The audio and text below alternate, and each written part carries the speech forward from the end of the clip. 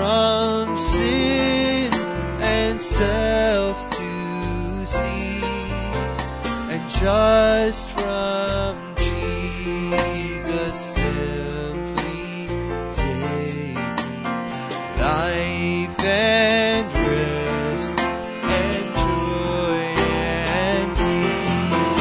Oh Jesus, Jesus, how I trust Him, how I proved Him more and more. Jesus, Jesus, precious Jesus, oh, for grace to trust Him more. Now I'm so glad I learned to trust Thee, precious Jesus, Savior, friend.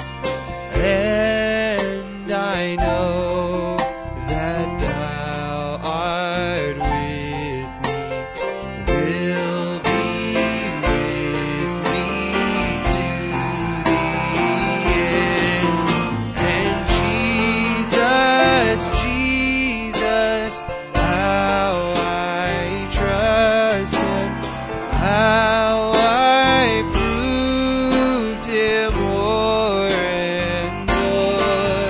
Oh, Jesus, Jesus, precious Jesus, oh, for grace to trust Him more. And Jesus, Jesus, how I trust Him, how I proved Him more and more. Jesus, Jesus, precious Jesus, oh, for grace to trust Him more. So let me walk with You, Jesus, and don't ever leave me alone. And for without You I could never, no, never make heaven my home. So just let me walk with You, Jesus, and don't ever leave me alone. And boy, without You I could never, no, never make heaven my home. Sing that one more time. So just let me walk with You, Jesus, and don't ever leave me alone. For without You I could never, no, never make heaven my home. Man, we just want to welcome you this evening to the service. Let's put it in the key of C and let's sing that song, He is Here. Hallelujah, before we take this prayer request to the Lord and open up the service. And He is here. Hallelujah. He is here. Amen. And He is here.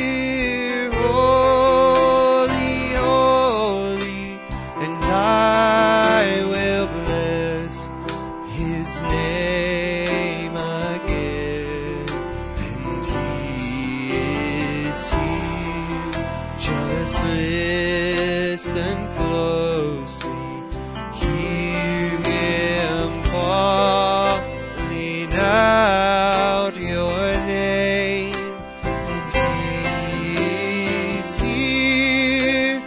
You can touch Him, and you will never be the same.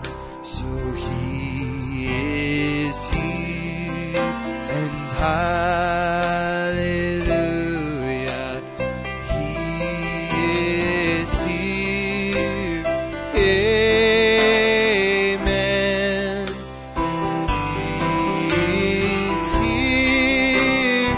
Holy, holy, I will bless His name again. He is here.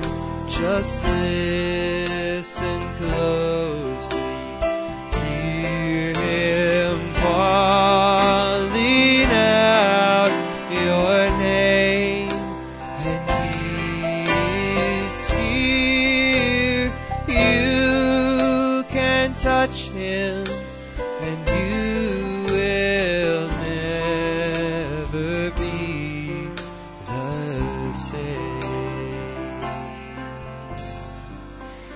Amen. If you would just continue to play that softly. I just have one prayer request here. Brother Barry's going to be bringing some forward here when he comes out. But I just have a prayer request from Sister Connie that just reads, please pray for our son-in-law, Jason Dillingham. He's very sick. And also my sister Jean's great-grandson, who is 7 weeks old, has chicken pox and is very sick. So if we could just remember them in prayer. And that is all the prayer requests that I have been given. As I said, Brother Barry will be bringing more as he comes out. But just by the lifting of your hands for any unspoken prayer requests, if I could just have Brother Jaron come and pray over these prayer requests.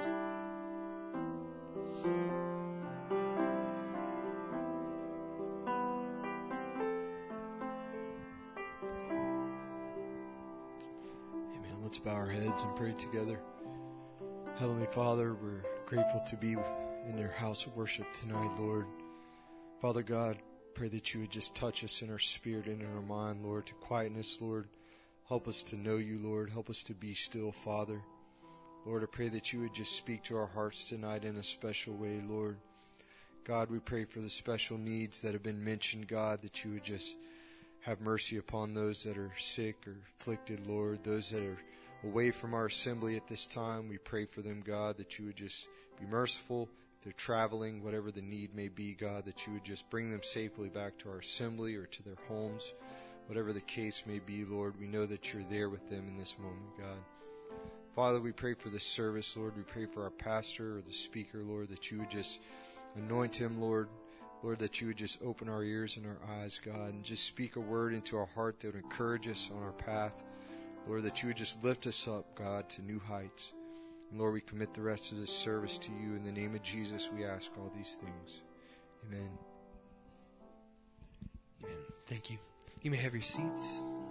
Let's sing that song. We'll just sing a couple songs here and just worship before Brother Barry comes. Let's sing that song, Jesus. There's just something about that name. Oh, Jesus, Jesus, Jesus. There's just something about that name.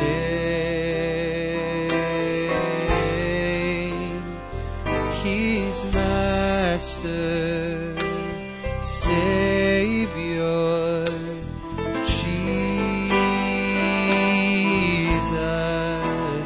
like the fragrance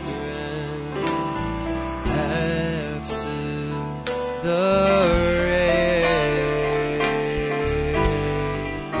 Oh, now Jesus, Jesus, my Jesus, and let all heaven and earth proclaim.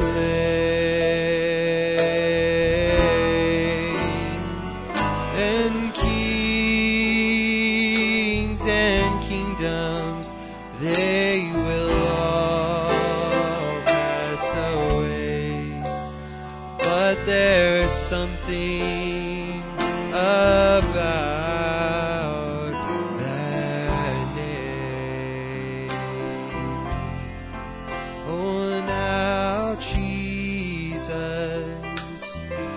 Jesus, my Jesus, and there's just something about that name. He's my master, my Savior, Jesus, like the fragrance after the rain. Oh, Jesus, Jesus,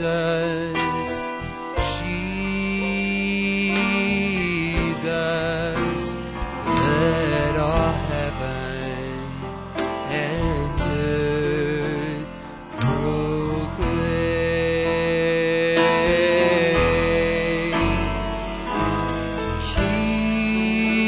Kings and kingdoms, they will all pass away, but there's something about that name. And mercy rewrote my life. Oh, God's mercy rewrote my life. And I should have fallen, my soul cast down, but mercy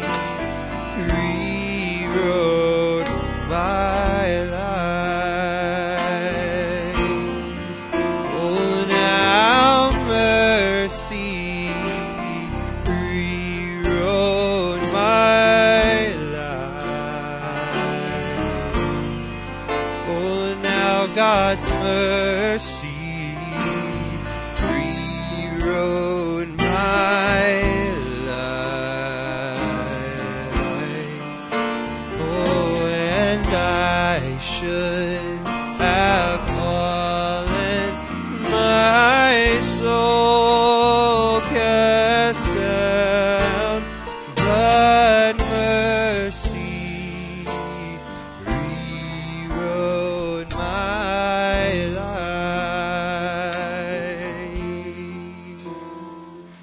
Amen. If you would just stand with me, and we'll have the deacons come forward for the tithes and offering.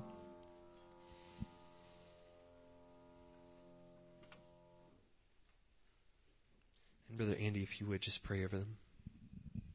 Lord Jesus, Heavenly Father, how true are those words, Lord, that mercy rewrote our lives. Father, we thank you for this opportunity to stand in your presence, to worship you, Father, in spirit and in truth. We ask now, Lord, that you would just take this tithe and this offering and bless it. And Father, we ask it all in the name of Jesus Christ. Amen. Let's just keep it in F, and let's sing that song, Reach Out and Touch the Lord, as Brother Barry comes this evening. So reach out and touch the Lord as He passes by, and you will find He's not too busy to hear your heart's cry, and He is passing by this moment your needs to supply. So reach out and touch the Lord as He goes by. So reach out and touch the Lord as He passes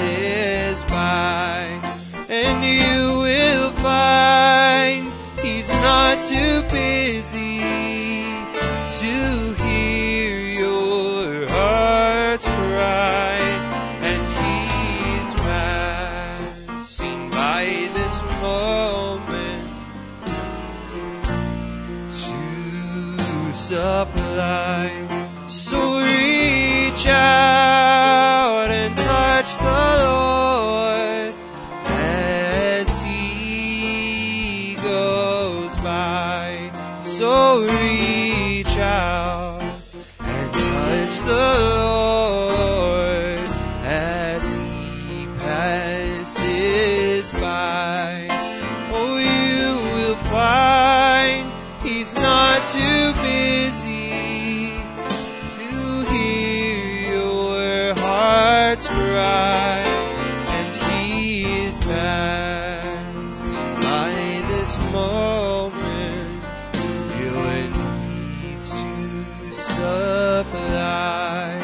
And reach out and touch the Lord as He goes by, and all is well,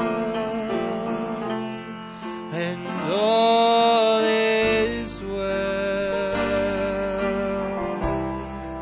and we have heard the message, shalom, and all is well. For there is a place of perfect rest behind the inner veil. So rest, little bride, rest, for all is well.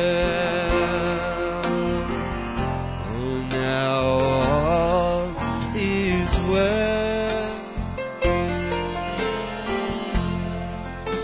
All is well.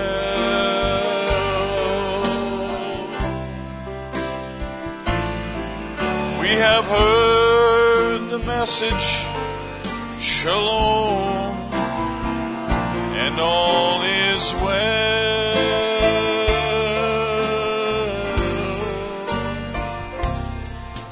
There is a place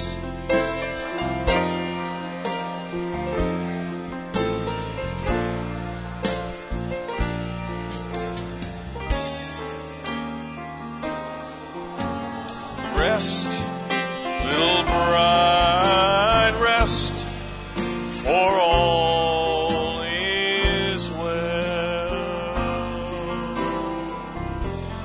I like that one line, we have heard the message, shalom.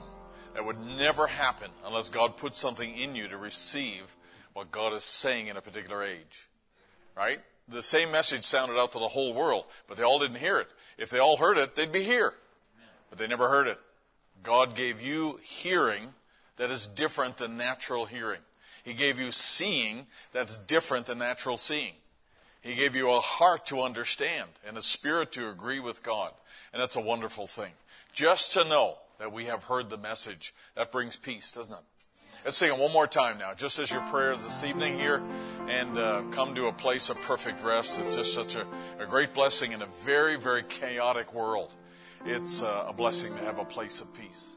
You all, not all, most of you have a look on your face like, just been through a day, got to face another one tomorrow. But you know, to me, that's just the outside. And if you gave in to the outside, you'd probably be home with your feet up. But there's something on the inside that drives you to the tree of life. It drives you to the presence of God. And that's, to me, saints of God, that's what we should be thankful for. My flesh is not in control. My mind's not in control. My spirit's not in control. It's Christ in me that's in control of what I do and how I live.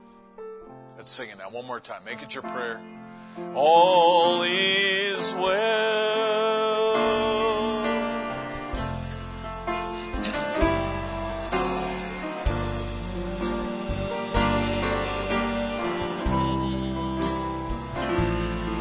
Have heard the message, shalom, and all is well.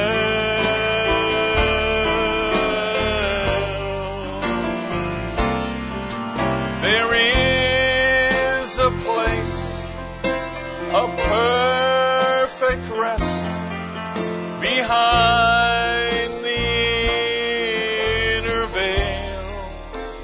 So rest, little bride, rest, for all is well.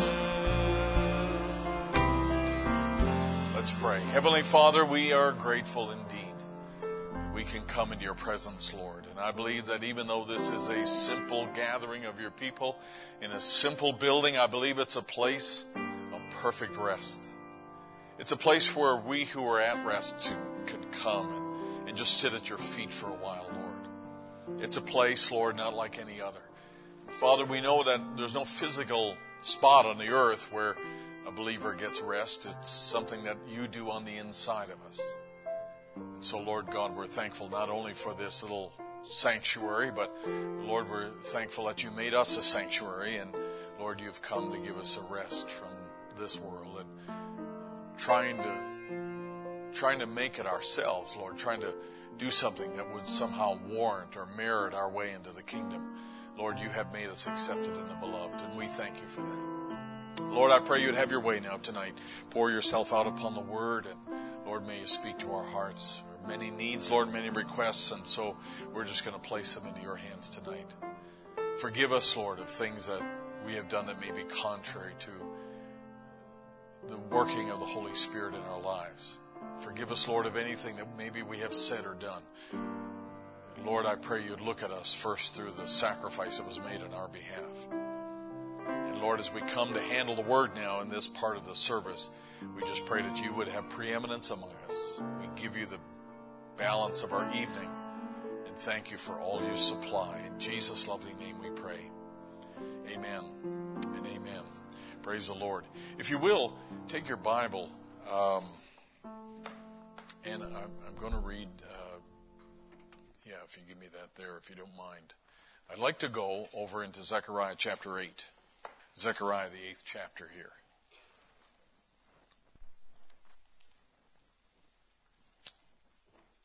And this has kind of become a key scripture for us in relation to this subject here of the shalom in the home. We're going to Zechariah chapter 8 and verse 15.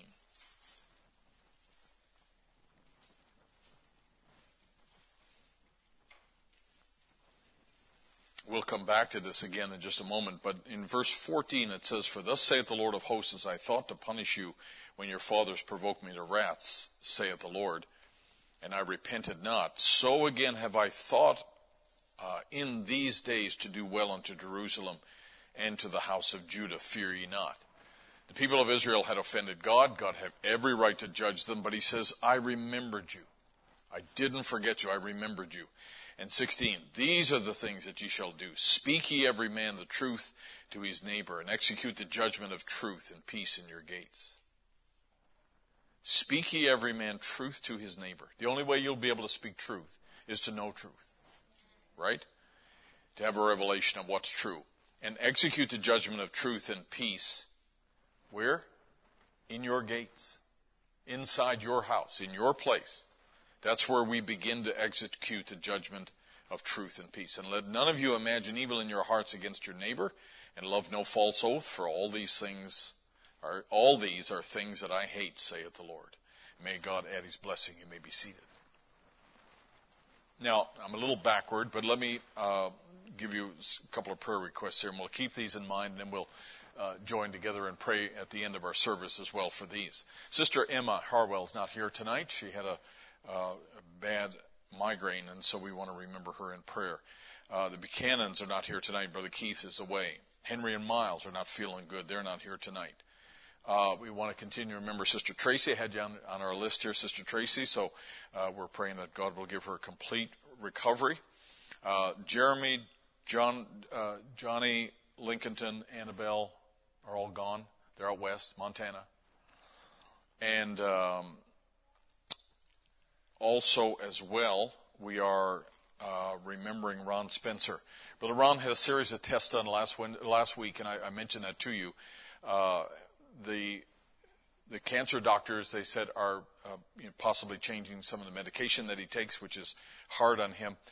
The thing that is vital for us to pray for in Brother Ron's situation, and this came from his family tonight, was the blood clots that he's got built up in his lungs, and that's an important thing. They're trying to work on that, and for some reason or another, that's a little bit more challenging in his case, and probably because of the chemotherapy. But we know it's not too hard for God. So even though that might sound complex and difficult, it's not to God. He always has an answer for us, and so we're thankful for that.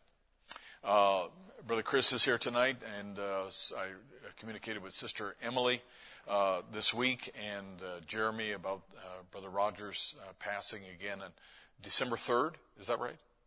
December 3rd, they're going to have a little memorial out there in Utah, and he's going to be interred with his parents out there. So we're still remembering the family here and trusting that God will give them comfort in the time that comfort is certainly needed. Now, I wanted to just take a very simple thought tonight here, and deal with this. But I wanted to show you a couple of pictures first. This week, I got a letter from, I think it was this week or last week.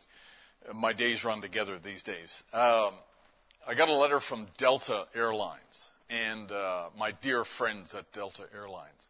And I didn't realize that. As a matter of fact, I had just sat on the plane. I was on my way to Florida, I think it was, down to Brother Steeman's.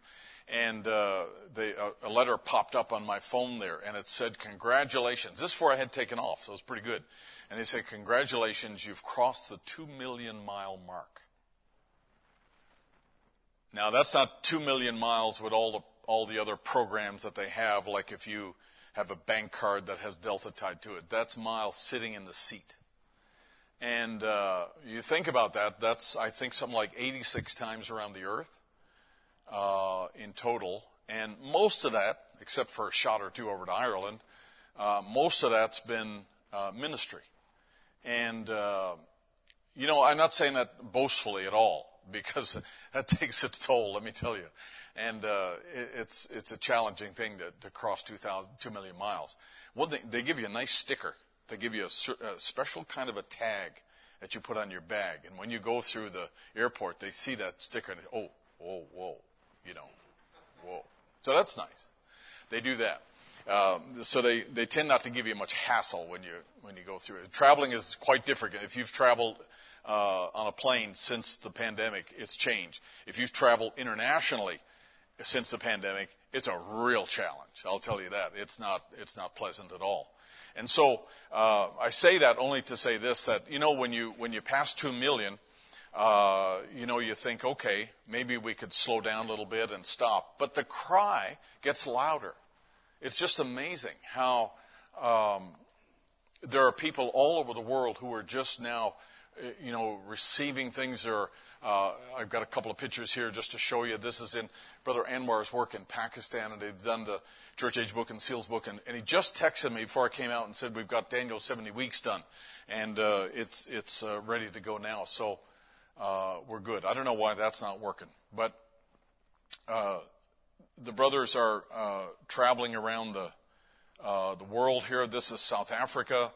This is in Zimbabwe, in a very remote area in Zimbabwe, apparently.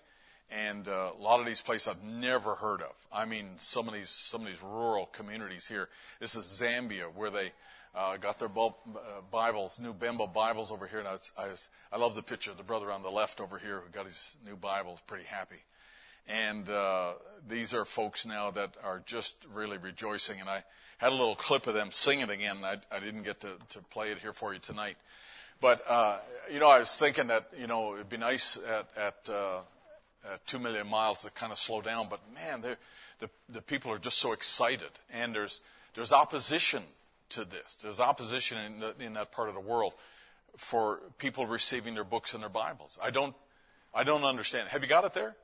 Yeah, do you want to throw it up there? This is just a group of folks, and they're just saying thank you for their Bibles here. And it's Brother Davy Mwanza is out in the bush traveling around in Zambia there. And so they sent this over here this morning. So I just thought I'd show it to you. I think some of you may have gotten that.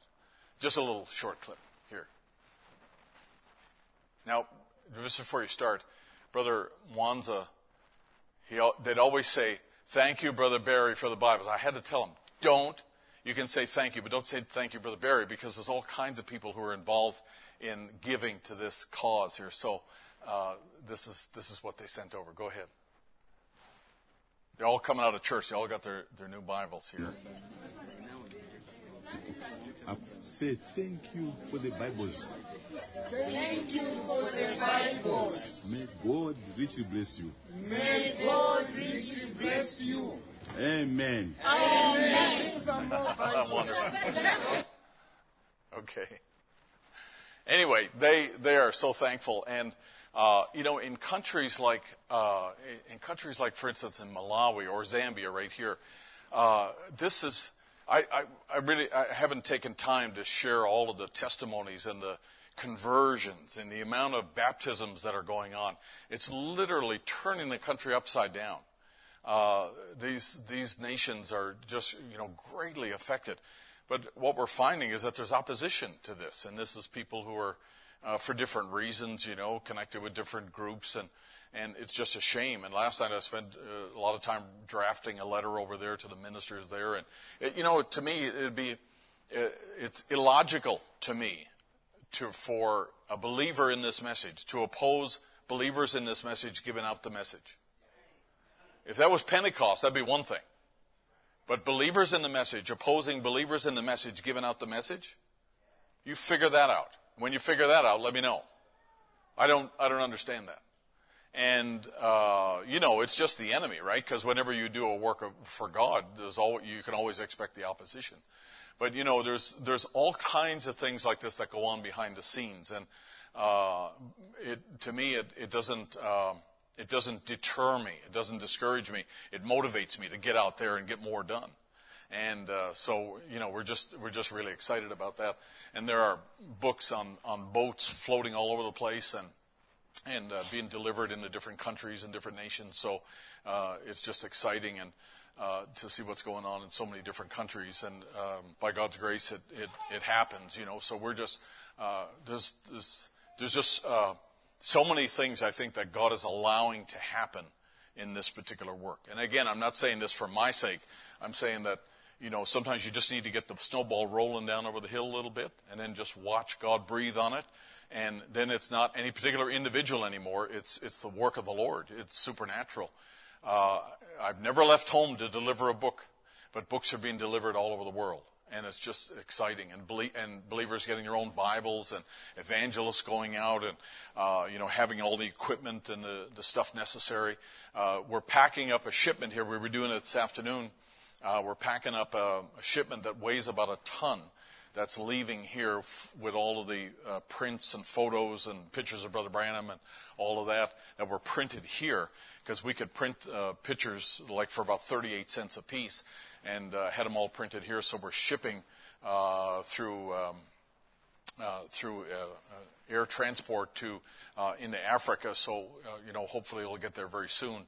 But it's just there's so many different pieces, moving parts to the thing that it's just really an exciting thing. So I guess you figure, all right, you got if I had that many miles on me, I ought to quit. But I don't know, maybe we'll go for 3 million. Not really. But whatever the Lord would have us to do. They say that pastors don't retire, they just go out to pasture. So, all right, so we're going to retire this, I think. That's what the consensus is back there.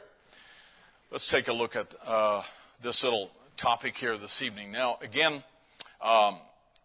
just very briefly here, and I wanted to summarize a little of this here for you tonight and introduce a little element here.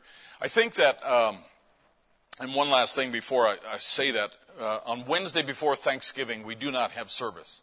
Okay, so that'll be next Wednesday night. We do not have service. A lot of people are traveling and moving around. We will have service, obviously, this weekend and Thanksgiving that weekend.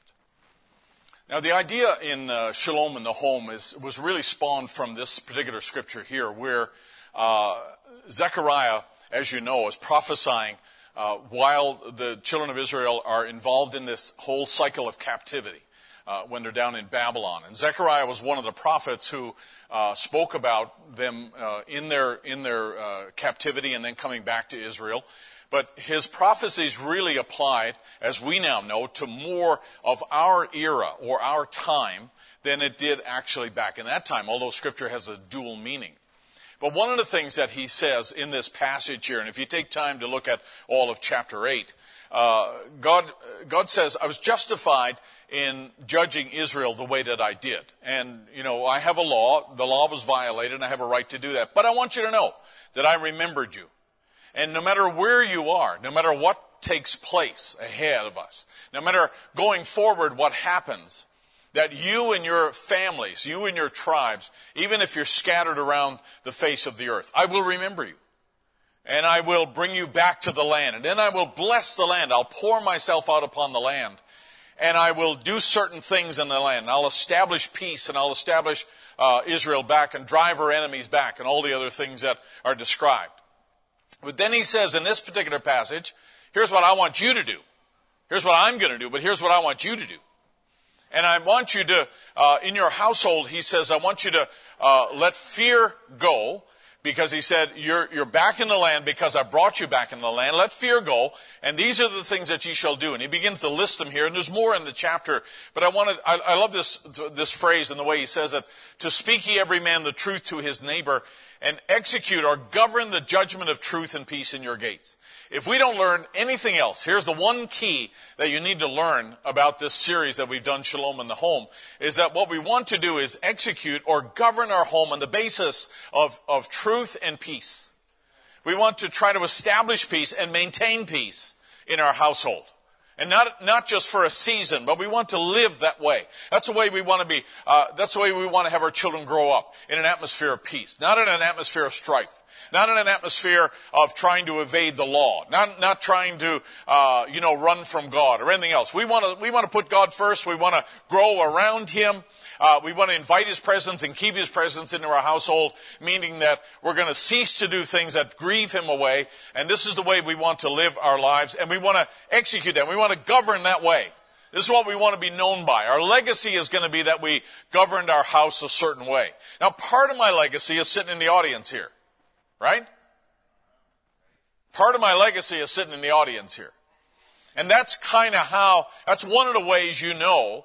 When you look at my wife and family, and you look at our grandchildren, our family unit, you look at that, you get a sense of how things must have been in our household. And even though our household was not perfect because we're human, you get a sense of, at least, you get a sense of where the priorities lay, where the priorities were established. We put God first. We're going to put, church way up front here. We're going to, serve the Lord with all of our heart. We can do whatever we can to minister, the kingdom rules and to be able to spread the good news that God has given to us in this age. And so, that is part of the fruits of governing correctly, is to see your children and your grandchildren grow and be prospered and be blessed and so forth. You remember I've told you before about Brother Marconda out in California. And he was a guy who owned a big vineyard and was, very, very, very wealthy. These are the people that, promised Brother Branham the money and wanted to buy him Cadillacs and so forth every year. And Brother Marconda told Brother Branham, he said, look around, see all that I have. He said, God has really blessed me. And Brother Branham put his arm around Brother Marconda and told him, he said, listen, brother, he said, this is wonderful what you've done, but you have this because of what your father did and the way he lived. And that's why the blessing is passed down to your generation.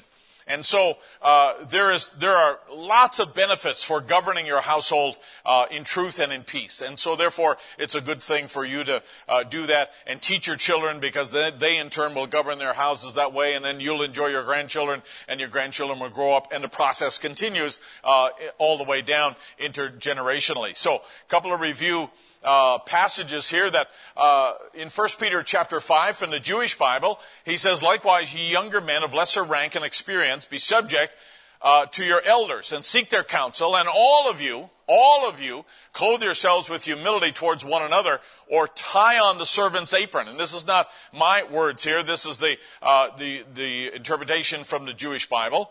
That you should tie on the servant's apron, for God is opposed to the proud. So what he's describing here is an attitude, isn't he? And when you have the right attitude towards God, you as a father, you as an elder, you as a leader in your household, when you have the attitude that you're willing to tie on the apron, that this family does not exist to serve me, but rather I want to serve the Lord in serving my family, and this is a job, this is a ministry for me, this is an outlet for me to serve God. If people in the household take that attitude, then God gives grace to the humble. It's always better to humble yourself before God. It's always better to submit yourself to the Word of God and be characterized by obedience. And we find as I mentioned to you before, because I love this saying here, that David writes, "Yea, thou shalt see thy children's children, and peace upon Israel." This is all forward-looking. David's descriptions here and Solomon's description, a good man leaveth an inheritance to his children's children. This is looking forward. Children's children are the crown of old men. We're looking forward. And the reason that can be possible is because your children should be able to pick up where you leave off. When you cease to be functional, your family should be on the platform ready to take off where you have brought them. So where you have led them is the place where they begin their ministry as well. It's just like the olive trees, as I told you before, that olive trees, because of the way they're grown in the Middle East, they're planted, and it takes about 15 to 18 years before they really put down roots and they really begin to bud and blossom and produce olives. So the first 15 years, they are tended to, they are cared for. The first 18 years, they just essentially sit and become solid and put down their roots. But when that's done correctly, then they have about 40 years production after that. That's how they grow olive trees in the Middle East. And so they don't plant them and then next year go look for the olives. That'd be like having a new child, Sister Jew down here, a new child, and how old is she now? A year old? 8 months, not even a year yet. It'd be illogical for us to expect her, to manifest a real Christian life, or to be able to say, "Dad, why don't you put on the Future Home sermon and let's listen to it together." She's not there yet. But you know what? We get there little by little. We get there in a process, don't we? Line upon line, here a little and there a little. That's how we do it. So your ceiling, the point where you have risen to, becomes a platform for the next generation to carry on and work in the kingdom. So Brother Branham tells us that now this message points out the evils of this evil age and is fitting to prophesy for this evil age. Now this message points out the evils of this evil age. Do you believe that's still true? Do you believe that this message still has the power, the ability to point out the evils of this time we live in? It sure does. Because a lot of the things that go on in our world today, Brother Branham saw in seed form. He saw in the initial stages, right? He saw that if this wasn't stopped, it's going to become a terrible thing. You listen to him talk about music, or you listen to him talk about television. You listen to him talk about the media and comedians and all the other things that they were moving into uncensored things. And he knew, man, if this isn't stopped, this thing is going to get really bad. He didn't have to describe how bad it actually got. You're witnesses of all of that. But he knew it would get that way if it began and it was not checked. And the reason it was not checked, as you know, is because Satan got a foothold and the Holy Spirit was or let's say it this way. People began to ignore the wisdom of the Bible. Little by little, people began to ignore the wisdom of the Bible. And now we live in a culture that is essentially almost devoid of knowledge of the Bible. Even somebody who's not a bride member reading the Bible can glean common sense enough from it of how families should be structured, of how common sense should operate in a community, and how you reap what you sow, for instance. I mean, there's lots of really common sense things that you can read and glean from, even if you're not a member of the bride, right? There's good things that people can know just by reading the Bible. But we live in a time now where the Bible's been laid aside. It's been disregarded. It's been, in a sense, the validity of the Bible has been undermined. The absolute, is absoluteness a word? The absolutivity of the Bible has been destroyed. It's been mocked. And so you cannot bring it now in the school and defend yourself hardly. You cannot bring it in the government now and defend yourself hardly. You cannot make that as a part of your stand hardly, because it's not regarded as anything credible, right? So as a result, people are operating in a realm or in a world where there is an increasing amount of evil, because they have put away the standard that would prevent them from sliding into more darkness all the time. And Brother Branham's pointing this out to us. He said, this message points out the evil of this evil age. And it is fitting to prophesy of this, it is fitting to prophesy of this evil age. And it's my belief that the Bible has every answer for every age already written in the Bible for the believer of that age. Aren't you glad for that? A lot of times we fail to get answers because we're not reading our Bible, or we're not listening to tapes, we're not listening to sermons. And I believe that everything that we have need of is written here, just needs to be interpreted by the Holy Spirit. You don't need to figure it out. You need to let the Holy Spirit in you interpret to you what the Word actually means and how it applies to you. So there are things that in this world that we live in that we have to be intentional about. Listen to me. We don't read that list yet. I'll read it for you. There are things that you have to be intentional about.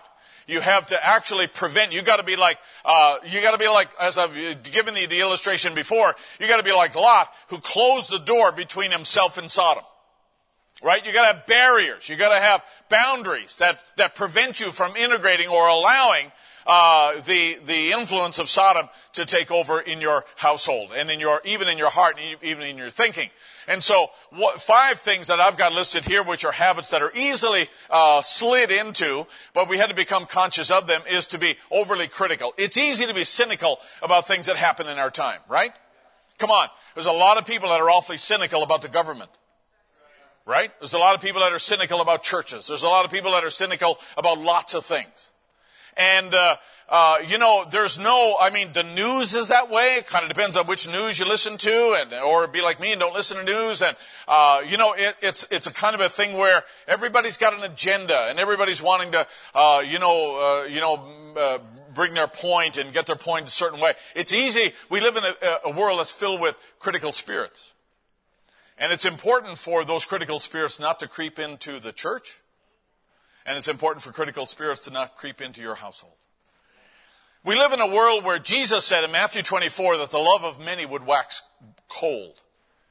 And when you allow your true love to wax cold, you lack empathy. And an empathy is the feeling that you have for another that motivates you to get involved in the concern or the catastrophe of another. And so, and let me, some of you are looking at me funny, so let me explain it this way. That if I saw somebody out in the pond who was drowning, they fell out of their boat and they're drowning, and I looked out there from the shore and I said, whoa, man, they're going to drown. What a terrible thing. Is there any way that somebody can do something? You're sympathetic towards that person. But when you look out there and say, wow, somebody's drowning out there, they fell out of their boat, nobody's around, and you take off your boots, which is a good thing to do, take out your wallet, which is the second good thing to do, real fast, and you begin to swim out there yourself, now you're empathetic.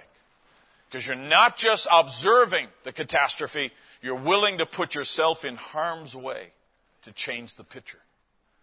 Now listen, I'm glad that Jesus didn't look down from heaven and said, whoa, man, they're all sinners, they're bound for hell. He didn't do that. He took off his robes of glory, stepped into a body of flesh, and died for us. That's true empathy. You understand what I'm saying?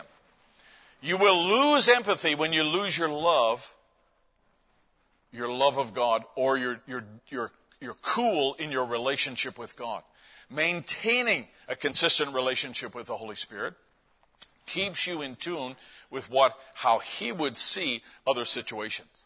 And I will tell you what, you can't have one without the other. It is really an important thing for you to maintain that relationship, and that's what number 2 is all about.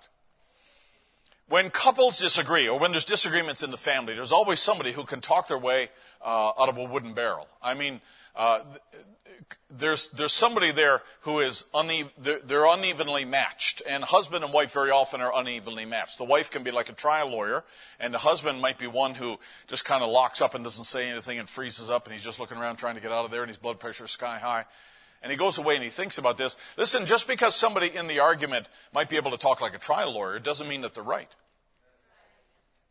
I've seen a lot of boisterous preachers bellow their way through an argument and find out at the end they were wrong. That volume really doesn't matter. The multitude of words really doesn't matter. Truth is the thing that matters.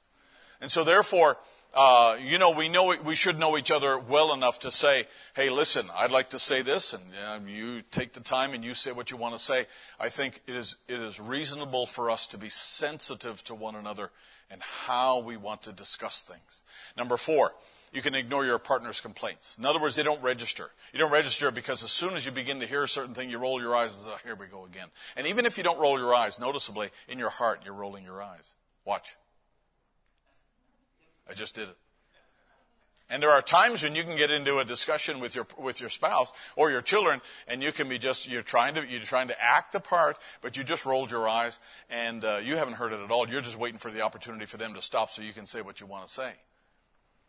Empathy really involves listening to the other person. It really involves you stopping what it is that you want to say and listen to what they're really saying. And many times, what somebody's really going through is not in line with the words that they're using. It can very often be different. And the 5th thing I think which is applicable for our time, that you should let technology not rule over the amount of communication that you have. There's a lot of people who will communicate all day long on social media, and they fail to communicate well at home. I think it's important for us to communicate well at home. I think that's a priority. And then we have other kinds of communication. Sometimes it's even sensible to take your communication device and store it. And the church goes completely silent and quiet whenever you mention that, because that's a difficult thing to do, because a lot of people, after all, we have responsibilities, don't we? So, as I mentioned to you in the scripture, Psalm 128, blessed is the man that feareth the Lord. Everything else that follows in this passage here is all predicated upon a man who fears the Lord. In other words, this is a man who wakes up in the morning and realizes he wakes up Sunday morning and realizes, hey, the reason my family is blessed is because of God. So we're going to get all the family out of bed and we're going to go to church. Because he realizes this is not my doing. It's not my success. It's not my brains. It's the blessing of God on this family that makes this family prosper. So he's going to take his family and bring them to church. That's a good thing. In other words, everything that a real man who fears God does is not because he's afraid he's going to get in trouble, but he realizes what his source of strength is. He realizes where the blessing comes from. And when he does that, when a man fears the Lord and walks in his ways, when a man does that and makes that his priority, he says, then thou shalt eat the labor of thine hands. You shall see a return on your investment. And happy shalt thou be, and happy will it be with thee, and thy wife as a fruitful vine. Thy wife will be as a fruitful vine by the sides of thine house. In other words, like I told you before, a vine clings, clusters, and climbs. I believe that your wife should have somebody that she feels like she can hold on to. She's got somebody that she can grab onto. And times when it's rough, and times when she doesn't feel really strong, and times when things are not going the way that she might figure, she's got somebody to cling onto. And that should be the man in that house. How many can say amen? And I believe also that when a woman has that peace about her, she'll find that all kinds of things are coming out of her that she never knew was there. It's because she's got a husband who's got he's got her back, and he's created an environment where everybody in that household can prosper and display the gifts that God has given to them. I believe that's one of the responsibilities in our job description. And so therefore, a household for God is a place where these 3 things happen, and they need to happen intentionally. That this is a place where the Holy Spirit's always welcome. And listen, this becomes more challenging the farther we go on, right? The farther we go towards the end, this becomes harder to actually accomplish, that the Holy Spirit's always welcome. So therefore we have to, as our children grow and they become teenagers and they become adults and they become exposed to all kinds of things, then if we feel like, you know what, I don't need to be as diligent because my children are teenagers, then you just need to listen to what I just said. Because you need to be diligent because your children are teenagers. And there are challenges that are unique that you do not find in childhood and infancy that you find when your children grow up. But you know what? There's still, I still feel, let's say it this way because I have to be careful here. Even when your children are grown and gone, God is still, because He made you a parent, you're always still a parent. Right? Like the mother bear who never had cubs that year and she goes finds last year's cubs, right? So, I have a feeling for my boys that I don't have for anybody else. And, I might be concerned about, how things are in our household and how are things financially, how are things, maritally or with the children, raising children and the challenges they have. And I like to stay in touch with that, not to interfere as directly as I did, when they were living in my house, but I still have my hand out there. Some of you grandparents are shaking your head. You have a concern because God put that level of concern in you. And it doesn't go anywhere. You still have that parent part about you. I still have it. And, when I talk to my brothers, my natural brothers and my sister, I have that sibling kind of thing pop up. That spirit gets all over me and I talk to them just like siblings, And that's not how I talk to you. You wouldn't understand that at all. Secondly, it's a place where we're gonna live separate. We're gonna resist Sodom, and this is where you have to be really intentional. That we're going to resist Sodom. That talk show hosts are not going to be our absolute. All right, the news is not going to be our absolute. We maintain the absolute and we enjoy the absolute behind closed doors. And then a place where preparations are made to leave this world, like in the first Exodus when the Egyptians applied the token in their household and they got ready to leave, they were dressed to leave. Brother Branham said our great problem what we believe to be juvenile delinquency really is parent delinquency or home delinquency. If that's our great problem, then our great solution should be fixing what's gone wrong at home, right? That should be something we talk about. And our people got away from the things that they should have stayed with. And then he goes all the way down through, talks about Hollywood, and that's Satan's way of gradually entering in. And he's very, very good at that. He's a master at that, and he likes to make our lives miserable because of that. And so, as I mentioned to you before, this is the responsibility that's given to you. I'm skipping fast because some of these things I have talked about before. But hang on now. There are things that are personal hindrances, though. I mean, in a sense, as I've said to you before, it'd almost be logical that if you're born again and filled with the Holy Spirit, it should be clear sailing. You just kind of open up your Bible, let that be your guide every day, and, we're going to get there. We're going to make it. But life happens. Life gets in the way. I remember Sister Molly, bless her heart, when she was living and she was in a at-home stage. She had her problem with her feet, and she was at home. And there was a sermon that I did here, and it was called "I Want to Go in the Rapture, but Life is in the Way," and or some kind of similar title like that. And she didn't stream. She got DVDs that we sent her, but before she got that package of DVDs, because they bundle them up, I think, and send them out, she had heard from somebody who told somebody else that was a sermon worth listening to. And man, she called me every single day and wanted to have that sermon.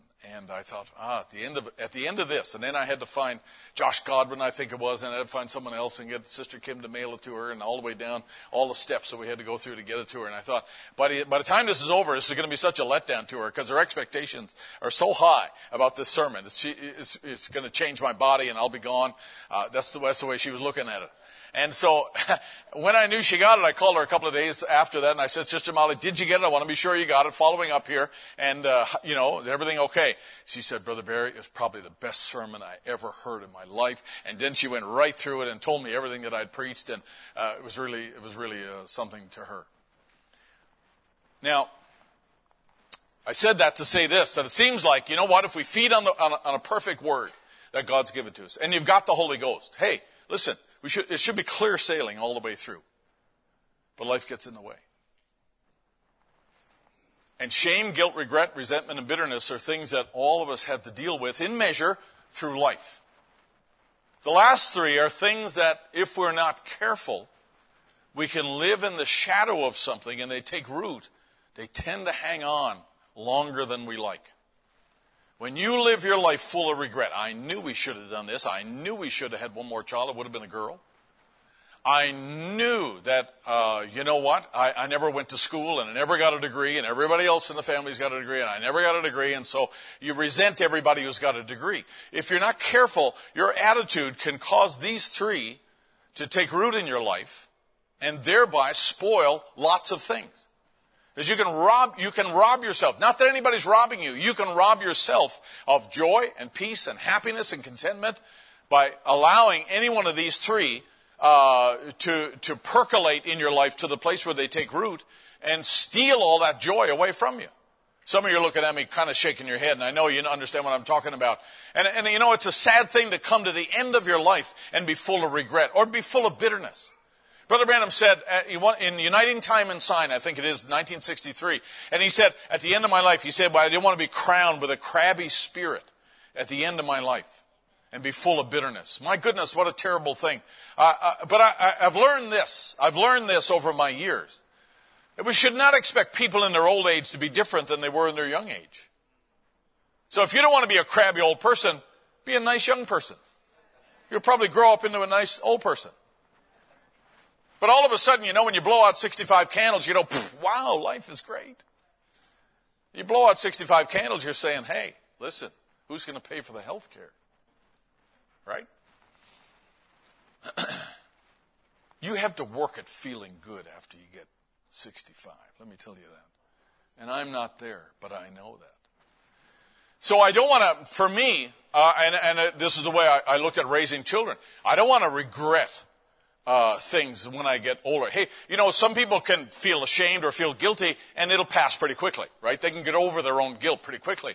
But when it comes to regret, something that you regret in life and you allow it to become something that turns into resentment or bitterness, if you're not diligent to kind of let the Holy Spirit comb through your life, those things can hang on there and really spoil your view.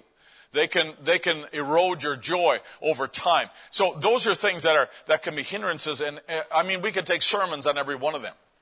But we want to raise our kids so that not only they're pointed towards the kingdom, but they're influenced by that kingdom as well. Brother Branham says about the rich young ruler, he says, and that father and mother praying constantly that their son would not turn out just ordinary, that he would be an extraordinary man. How many of you parents want your children to be extraordinary? All parents want that. And that's the ambition of any parent, to do the best for their children, to educate them, give them things maybe they wasn't able to get. And that's the way I feel about my children. And so we want to provide things for them. Like, for instance, give them things maybe that they wasn't able to get or you wasn't able to get when you were young. I was very thankful over our growing up years that I was able to take the boys with me occasionally when I traveled and went overseas. So all of them had the exposure of different cultures and different food and different ways of worship and different ministries and so on. Peter could fill a sermon here, a service time, telling his experiences about just traveling around and being, in different countries and listening to all the discussions that went on. That broadens a young man's perspective. It helps a young man to realize that all the world is not like America. That whatever you want, you just go down to Walmart and pick it up. And, everything is kind of handed to us. In America, a lot of things are handed to you. I'm continually amazed as I look at these pictures of people out in the bush in these parts of the world where I've never been, can't pronounce the names of their villages here, and they're receiving a Bible for the first time. I'm amazed at how the message has reached there long before I got there. They're already in the message. They're already in the faith. And they don't have any tools to work with in the faith. And they're believers. They're believers just like you and I. We're just coming along late and giving them the tools they need. But they've already got a sovereign revelation by God that this message is right. And they need to come out of that old denomination or that old church or that old lifestyle and come into the faith of the hour. And they don't have a Bible to read even to verify whether that's true or not. I'm amazed at that, at how God's gone before us and done this work and gathered His elect all over the world. We're just finding out where they are. They've been there for years. We're just finding out. We're not pioneering anything. We're not developing anything new here. We're just finding those believers because we're standing up and saying, hey, we got tools, we got things that'll help you, and it is a great blessing to them to have that. But they were in the message long before we got there. Because God's done that sovereign work. And you know what? To be able to travel and be able to see that, I think that's a great experience to see, the working of God, the sovereignty of God, to be able to give young people that experience. I think that's a great thing. And Brother Branham said they're able to get things that we may not have always gotten. Because you make yourself when you're young.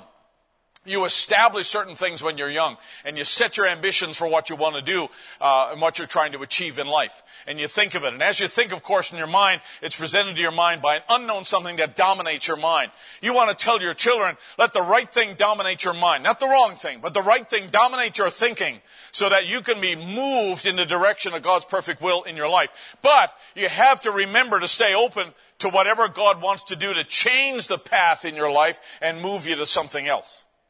God may want you to be single all your life. God may want you to be a minister and not an engineer. God may want to move you to another nation and not always live in the place that you grew up. God may have that, right? God may have that in mind. I don't know. But I will tell you what, when we as Christians, when we emphasize things and we try to influence our children, because many times you're God to your children, right? You're God to your children. Hey, listen. A lot of people can be pretty messed up about Father God because they had a lousy father. They had a father who didn't care. They had a father who was abusive. They had a father who was violent or whatever else. And so they have a kind of a mixed up idea about Father God. They can even have a mixed up idea about pastor because the father figure in their life was nothing but a terror, someone to avoid, right? And so your job is to be an ambassador of real fatherhood if you're a man, and motherhood the same way, to be a real father and a leader in a young person's life. But as we instill things in them, we want to instill this mindset that, you know what, you might set your ambition on something, but you ought to say, Lord willing, with that, because God may shift that up the road. He may bring you through school so far and then shift you over here because He's got something in mind that He hasn't revealed to you right now. You just need to be open to that. That's not a disappointment or a failure. That's just God's way of dealing with you as an individual. Now, no one knows that better than older people who've been through it. When you had ambitions when you were young and you had ideas and dreams and you wanted to be this or that, and then all of a sudden, things are different. You're the one that's able to tell your children that we ought to say, God willing, and Lord will allow this or that, because God brings discipline into our lives, and that discipline helps us to be mindful of God. Whenever you get disciplined by your parents in the right way, the children become more mindful of God. They're going to walk a little more softly around their parents, right? Hebrews 12, and ye have forgotten the exhortation which speaketh unto you as unto children. My son, despise not thou the chastening of the Lord, nor faint when thou art rebuked of Him. For whom the Lord chasteneth and scourgeth, whom the Lord loveth, He chasteneth and scourgeth every son whom He receiveth. And if ye endure chastening, God dealeth with you as with sons. In other words, that's not always going to continue. God's going to change the way He deals with you as you grow up. As you begin to learn and accept responsibility and you learn from the discipline He brings into your life, He's going to deal with you differently. God deals with me differently now than He did when I first came in the message. When I first, became acquainted with Him and knew Him, let me tell you, He deals with me differently now. And He should be able to, because I should be grown up. I should be more mature than what I was. And that's a result of the discipline that God brings into your life. I had a scholarship to study in any university in Canada for 4 years, no charge, no expense in any university. And I did 3 years and goofed off the entire 3 years that I was in school. And when I say goof off, I'm talking with a capital G. I mean, goof off was a major. I pretty much adopted that as my major in school. And then God got a hold of me, and I'll tell you what, the importance of that scholarship really dropped in my life, because now there was a complete rearrangement of priorities in my life. Not that having a scholarship's a bad thing. It was a good thing. And even now, I think how silly it was that of me not to take advantage of that great opportunity that I had, but I didn't do it. I didn't do it. And, I can't go back and be 19 again or 21 when God got a hold of my heart. But I will tell you this, that when God got a hold of me and, the goofing off stopped, now my direction was changed. My priorities were changed. God dismantled everything. And I can still picture it in my mind. Listen, forgive me for a minute here. But I can picture in my mind standing on the corner up the road from our house at a traffic light, a four-way. And I was standing there after I got converted and after I declined to go back to university that January term. And it was freezing cold out. And I'm standing on the street corner. And I got a briefcase in my hand to look important and official. But there's nothing in the briefcase. There's nothing in it, right? But I had a briefcase, so somebody gave it to me. And I'm standing on the corner and I can still see myself. And I'm thinking, which way do I go? I have no idea where if I step off the curb, where do I go? I had no direction. I had no leading. I had nothing. I had nothing in my briefcase. I had nothing at home. Everything I had either had to be burnt or given as evidence in some crime somewhere or another. So it was everything I had was gone. And so I had nothing. I had an empty briefcase. I'm standing there and I had no idea where to go. And I remember watching the lights change. 3 or 4 or 5 times it went from red, yellow, green, red. And I'm thinking, well, what am I supposed to do? And I had no idea. It was like God took me from where I was in my opinion of myself and brought me right to the bottom and said, we're going to start from scratch. And that scratch was a capital S. Now, one of the ways that God teaches us is to make sure that we understand landmarks. Landmarks are a big deal to God. Deuteronomy 19, I've talked about landmarks in different series in years past. I went back and looked in some of the things that I had brought out here in relation to this topic. But this is a very important thing because it's found in many places in the Bible. And when you find the same thing repeated in many places in the Bible, that's because God is actually wanting you to get it no matter where you're reading. Are we okay? So if you're an Old Testament guy, then you're probably going to, encounter it back here. If you're a New Testament guy, probably going to get it up here too. And if you're not a Bible reader, Brother Branham's probably going to say something about it if God wants you to get it because this is important to God. Thou shalt not remove thy neighbor's landmark, which they of old time have set in thine inheritance, which thou shalt inherit in the land, that the Lord thy God giveth thee to possess it. Now remember, back in the old days, Israel's, their possession was the land, right? Their tribe was given a piece of land. And the parcels of that land were divided up among the families. Families divided that up among their sons as the fathers died. And so they carved up the farm and gave a portion to their sons. But that was their land. That was their inheritance. That was their promised land. That was God's inheritance for them. And they were commanded not to move the landmark that defined a person's land. That was their inheritance. All right? None of us know what that means, really. Think of it this way. Our inheritance is not physical land. Our inheritance is the Word of God. Right? That's our land. That's our Bible is our promised land. Are we okay with that? How about if somebody came along and moved the goalposts for you and said, you don't need to be baptized now in Acts 2:38. You can go to Matthew 28:19. There are words in red. You know what somebody did? They just moved the goalpost. They took the landmark and moved it from here to there. God don't like that. God don't like that at all. So you can't take the word and reinterpret it or put it in a different place. It would be just the same as going over and somebody's got markers on their land, on their property, and you pick up those markers and move them 20 feet this way and put them down over here and say, now this is my land right here. Hey, you'd be same as shaving off the promises in the scripture here. How about if somebody came along and said, hey, there's only 3 chapters in the book of Malachi, not 4. They would have essentially moved your markers. God doesn't like that.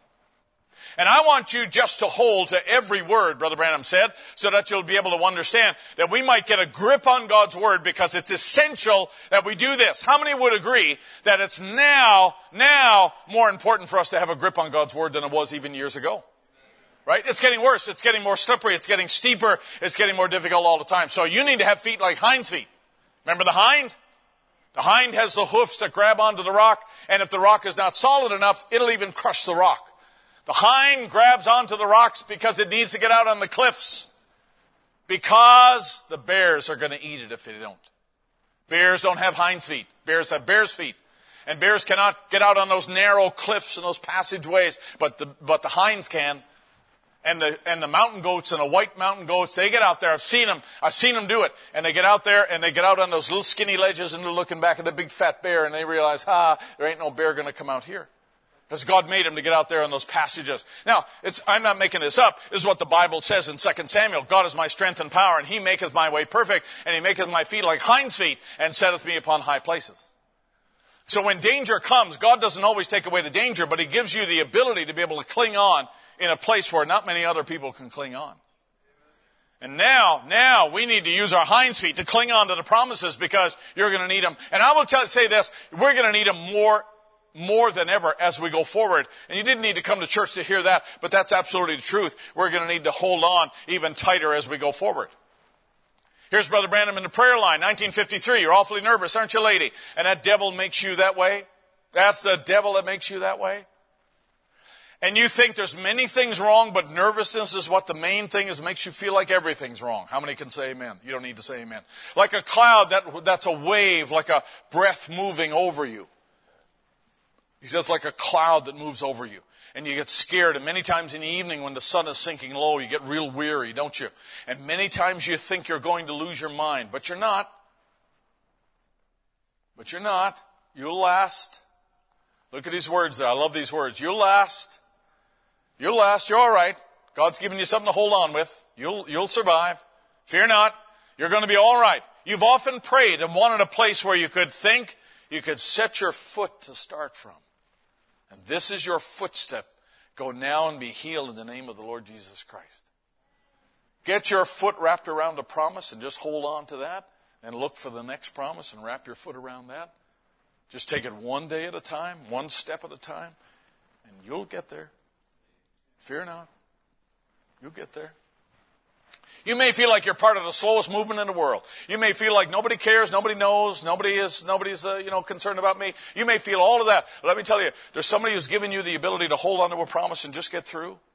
I've talked to some of you that felt like, hey, there ain't no way. And you're still here. So there was a way. We couldn't see it at the time, but there was a way. And the whole way is very often not displayed in front of us, but the first step is.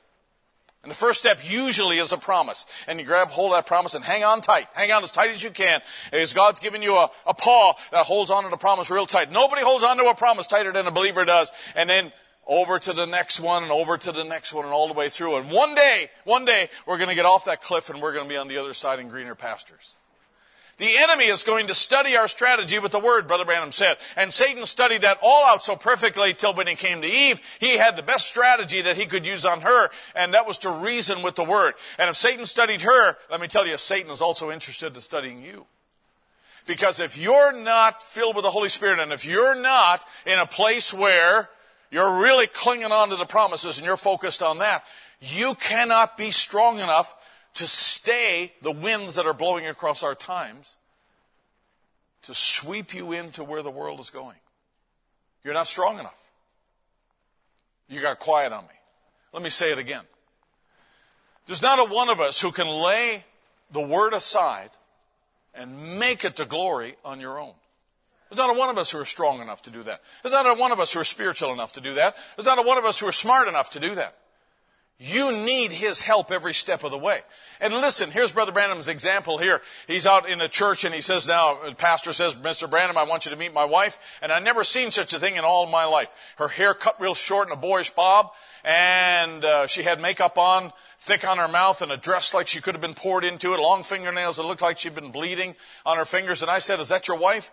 And he said, oh, yes, she's a saint. And I said, well, she looks to me like a haint in the way that she got blue and stuff all over her eyes. What's the matter? What's the matter? What's the problem here? These are people who are Pentecostal people. This was a Pentecostal church that he was in. And what's the problem here? These are not people who woke up and said, how worldly can we be? How wrong can we be and still be called Christians? These are people who are believing they're right. If this man was ashamed of his wife, he wouldn't be introducing her to Brother Branham. he'd be hiding her in the back somehow, right? Honey, go out in the car and wait till I get there. What's the matter? Brother Branham says, they got away from the old landmark, and you get away from the Bible. You get away from the leading of the Holy Ghost. And it went out like the rest of them did, and that's exactly what's the matter. And he said, you think that preacher could have preached against that? You think that preacher would have the liberty to preach against the things his wife is actually doing? And she's up here playing the piano and living that way and looking that way and dressing that way. And then he's going to get up and preach against that? Let me tell you, he might get away with one sermon. But that's it. So what's the problem here? The problem is not that they're bad people. The problem is they got away from the old landmark. You can't move the landmarks and be honored by God. Here he says in Proverbs, again, 22, remove not the ancient landmark which thy fathers have set. Deuteronomy 19, thou shalt not remove thy neighbor's landmark. Here it is in the Jewish Bible. You are not to move your neighbor's boundary marker from the place where people put it long ago in the inheritance, soon to be yours in the land that Adonai your God is giving you to possess. You can't do that because God will bless where the people who stand for those landmarks and respect those landmarks and respect those boundaries absolutely where they are. Deuteronomy chapter 27 is also the same scripture. Cursed be he that removeth his neighbor's landmark. You're getting the idea that God likes to say this often because it's a big deal to him. And then in Mark chapter 7, when they came along to Jesus and they said, well, you know what, the word means this, but, Moses said this, but we believe it this way. And Jesus says, hey guys, you moved the boundary marker. That's not what the word says at all. And Jesus gives it to him. I mean, I've read this passage many times in Mark chapter 7. You know the story. All right, here's Brother Branham. He says, Jehoshaphat, he's seen the results from his father when he served the Lord and when he didn't serve the Lord. Jehoshaphat did. So all of that together, Jehoshaphat purposed in his heart to serve the Lord and to cling to the things that his father David did at the beginning. Jehoshaphat has the option, he has the opportunity to see how God deals with a man when he serves the Lord and fears the Lord, and when a man doesn't. So he purposed in his heart to serve the Lord and cling to the things that his father did at the beginning. That's a great decision. That's a great decision. And we want our young people to make those kinds of decisions. In other words, he went back to the old landmark. And it would be good for all of us to go back to the old landmarks. Now, here's an interesting thing. We are a progressive people, right? We are people who are always looking forward because by faith we're going here, we're going to be in a marriage supper, we're going, to the change of our bodies all ahead of us. We look constantly looking ahead. This is going to happen, this is going to come. And yet God is reminding us that God's put boundary markers back here that your fathers placed.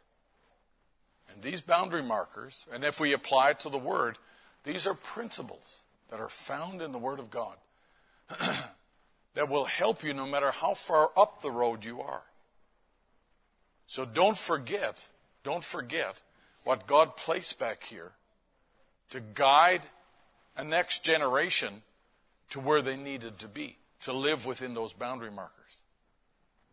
And no matter how far up the road you are, God put those boundary markers there for us to observe them and to obey them. And that's the way you'll prosper. And God will bless anyone who will go back to the old landmark of the Bible and start from the Bible, not according to theology. Had a pastor call me today. And, it was heartbreaking what he told me. Because he told me what he preached Sunday. And then this person who was an officer in their church was doing something absolutely vulgar and contrary to what he had preached Sunday, put it on social media, and flaunting it. And I thought, wow. It's not like this person had to go back to Brother Branham's day to figure out where the landmark was. They heard it last Sunday. The landmark was, vocalized last Sunday. And you're dealing with an attitude where someone can look at that and in the face of the minister and in the face of the standard, in the face of the landmark, just say, it doesn't matter. I'm going to do what I want to do. And I thought, wow, how sad. You know, after you give your life in ministry and you give your life in preaching and laying out things, make them as simple as you possibly can, driving all over Kingdom Come, flying all over Kingdom Come, and trying to do what you can to establish the landmarks and the boundaries so that people are clear. I cannot make you do anything. I really can't make you do anything, but I can tell you where the boundary lines are. I can tell you where the markers are. And then from there, the whole response ought to be one of obedience. Let me finish and say this. David says it this way: Lord, send out thy light and thy truth, and let them lead me.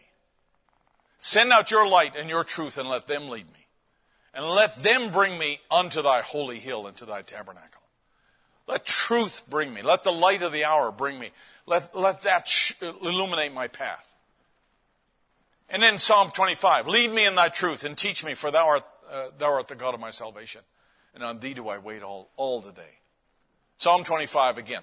All the paths of the Lord are mercy and truth, and unto such as keep his covenants and his promises. Your path is mercy and truth. So therefore, God understands I wrote this, God understands our need to know truth. And that's what having landmarks, that's what having an absolute is all about, is that we need to know what the truth is. If we're going to pray Psalm 43, Lord, send thy light and thy truth and let them lead me, then we got to know what truth is, right? And then from there, once you know what the truth is, here's your responsibility. You ought to teach your kids to pray this way, but secretly you ought to go and pray it also yourself.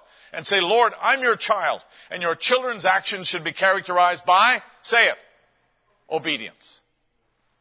The characteristic of children should be respect and obedience, right? And you can teach your children to pray this way, but it doesn't hurt for us to pray this way as well. That I'm your child, and children's actions should be characterized by obedience. And if I'm expected to obey, I got to have orders. So I want to know I'm committed to obedience, my pathway is clear. If I'm committed to obedience and my pathway is clear, then Lord, now this falls on you. If you're leading me this way and you're making this clear to me, then Lord, I'm just walking in obedience to you. And these are things that I'm doing in response to the light that you're giving me and the word that you're showing me. And it's not my thought and it's not my idea. Hey, listen, if I'm a believer and you're a believer and God lays something on your heart and it's really from God, you should be able to tell me and I would be in agreement with that, right? Right? Because the same spirit that's in you is the same spirit that's in me. Right? And then I should be able to take that and bring it to the church and say, hey, God did this in a person's life. And all of us would agree because we're all filled with the same spirit. But when you take something that you think God has said and bring it to everybody and everybody say, oh, I don't know about that. At least it would cause you to reevaluate, right? At least to slow down and say, hey, well, maybe I need to check that by the Word and go back to the Word. That's a sensible, logical thing that any believer would do. Hey, our commitment is to truth. Our response to truth should be obedience. But to me, that's why we have church. That's why we have fivefold ministers. That's why we have the messages given to us. That's why we have the abundance of truth that's been provided for us. Because God wants you to know what truth and light really is. He wants you to be clear. He wants it to be bright in your life. He wants you to know. He doesn't want you to be like me standing on the street corner with an empty briefcase and having no idea where to put my foot next. He doesn't want you to be like that at all. God didn't want me to be like that. But I was like that until I knew him. And God was teaching me that now your next step, I'm going to lead you. The next step, I'm going to show you where to put your foot. And that's really what he wanted to show me. That's what he really wanted to do. But I will tell you this. God wants to guide you. And God wants you to respond in obedience. But light and truth is the way he's going to show you. God is not going to lead you contrary to his word. That's really true. If you want to achieve shalom in your home, shalom in your heart is where it all starts. And I think we had to be intentional about making that the priority. And then you watch that percolate out into your family and percolate out. You get all those families together and it begins to percolate out in the church. I'll tell you what, you got a people that are believing God. Brother Branham says there should be no hindrance at all to what God could do among us. And we get all those believers together. We should come expecting that. But I'll tell you what, it doesn't start here. It doesn't start because the song leader just hit the right song in the first moments of the song service on Sunday. It starts because you came and brought that with you, your little part. And then it adds to another part, adds to another part. And hey, Hey, we're going to have church today. Let's stand to our feet. That's the expectation of the children of God. And God understands our need for truth. We don't want to hear error. We don't want to have error preached to us. We don't want to have Brother Barry's ideas preached to us. We want to know what the truth is, because truth and light are the things that lead God's children. Truth and light are the things that show God's children the way. Right? That's exactly right. So the coach is not going to do it. The Pope's not going to do it. And the government's not going to do it. Nobody else is going to do it. Truth and light are going to be your guide. I thank God for truth and light. I thank God we've got such a great abundance of truth. We got a lot. We got so much we can give out a lot. And I think that's a wonderful thing. Amen? So, what a great challenge it is for us. What a great challenge. Let's sing that little chorus, the more that I surrender, the lighter my load. Let's sing that this evening here before we're dismissed together. The more that I surrender, the lighter my load. The more that I release my cares, the more He takes control. And the more that I can humble myself, the more He lifts me up. Every day I live, Lord, I love you more. Oh, the more that I surrender, the lighter my load. And the more that I release my cares, the more He takes control.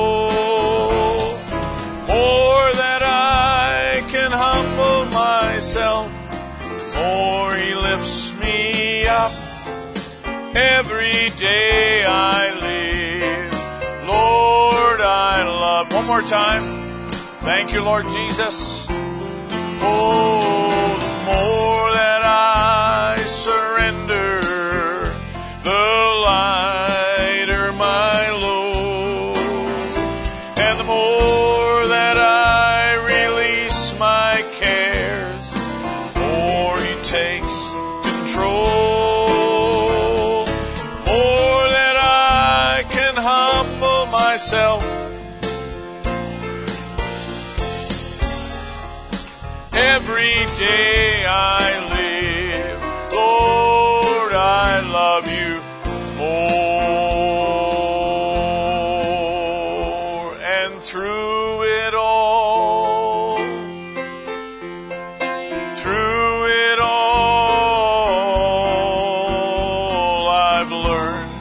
trust in Jesus. Yes, I've learned to trust in God through it all. Oh, through it all, I've learned upon His word. Sing it again now. Sing that chorus. Oh, through it all.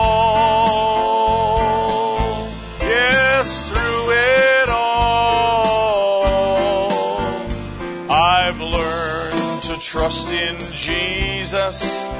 I've learned to trust in God through it all.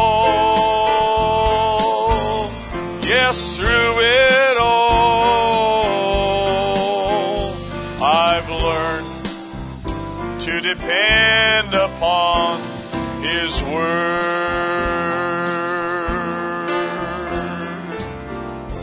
I have a Maker. He knows. And before even time began, my life was in His hands. And He knows my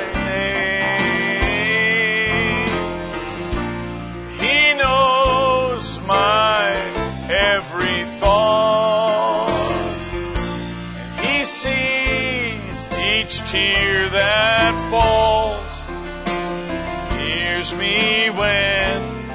I call, and I have a Father,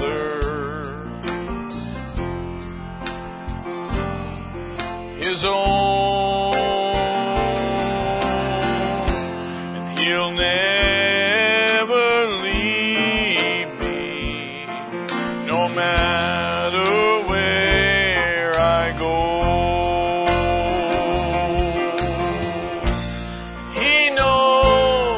He knows my name, and He knows my every thought, and He sees each tear that falls, and He hears me when I call. Father, no matter how much the enemy would fight, every one of us, Lord, desire to have a peace in our heart. Something, Lord, that we can rest upon every day of our lives, whether we're in church or whether we're in home, whether we work or learn, wherever we are, Lord, you are a God of peace. And Lord, you died that we might enjoy that peace even in this world. And Father, now tonight we pray that we might be intentional as husbands and fathers, and we might be intentional as mothers and guides of the home. The Lord, in our teenage years, for those that are listening, Lord, that we might be intentional in making decisions and choices that move us closer to the kingdom and the will of God. We pray, dear God, that you would bless this assembly, Lord. May our homes be always a place where you are welcome. May our homes be a place, Lord, where you can move in the hearts of each one. Father, we pray, Lord, for those who are sick tonight. We remember Sister Emma. Remember Henry and Miles, Lord, and all of those, Lord, who are grieving tonight. The different ones, Lord, that are away. We commit them to you, believing, Lord, that you care about all that we go through. And Lord, we pray for Cohen as well. And ask, oh God, that you would bind up his wounds and minister to him, Lord, I pray. Touch him, Lord, and we place him into the hands of the great physician, because we know, Lord, you care about what all of us face. And in the name of Jesus, I pray that you would bless these members, Lord, of our assembly tonight and all who are listening. And until we meet again, Lord, may you be our portion. May we put the Lord before us in all we do. In Jesus' name we pray, and for your glory. Amen and amen. Thank the Lord. We're going to sing him one more time as you go. If you don't mind remembering Cohen, he has an injury that is going to require some attention, and we're just praying that the Lord will bring healing to him. He needs that touch, and so if you don't mind, just remember him in prayer. And Sister Rachel and Brother Ben are making sure he's tested and so forth and going through that process. So if you don't mind just remembering him in prayer, that would be really helpful for the family. Let's sing it as we go tonight. God bless you. He knows my name. He knows my every thought. He sees each tear that falls. Hears me when I call.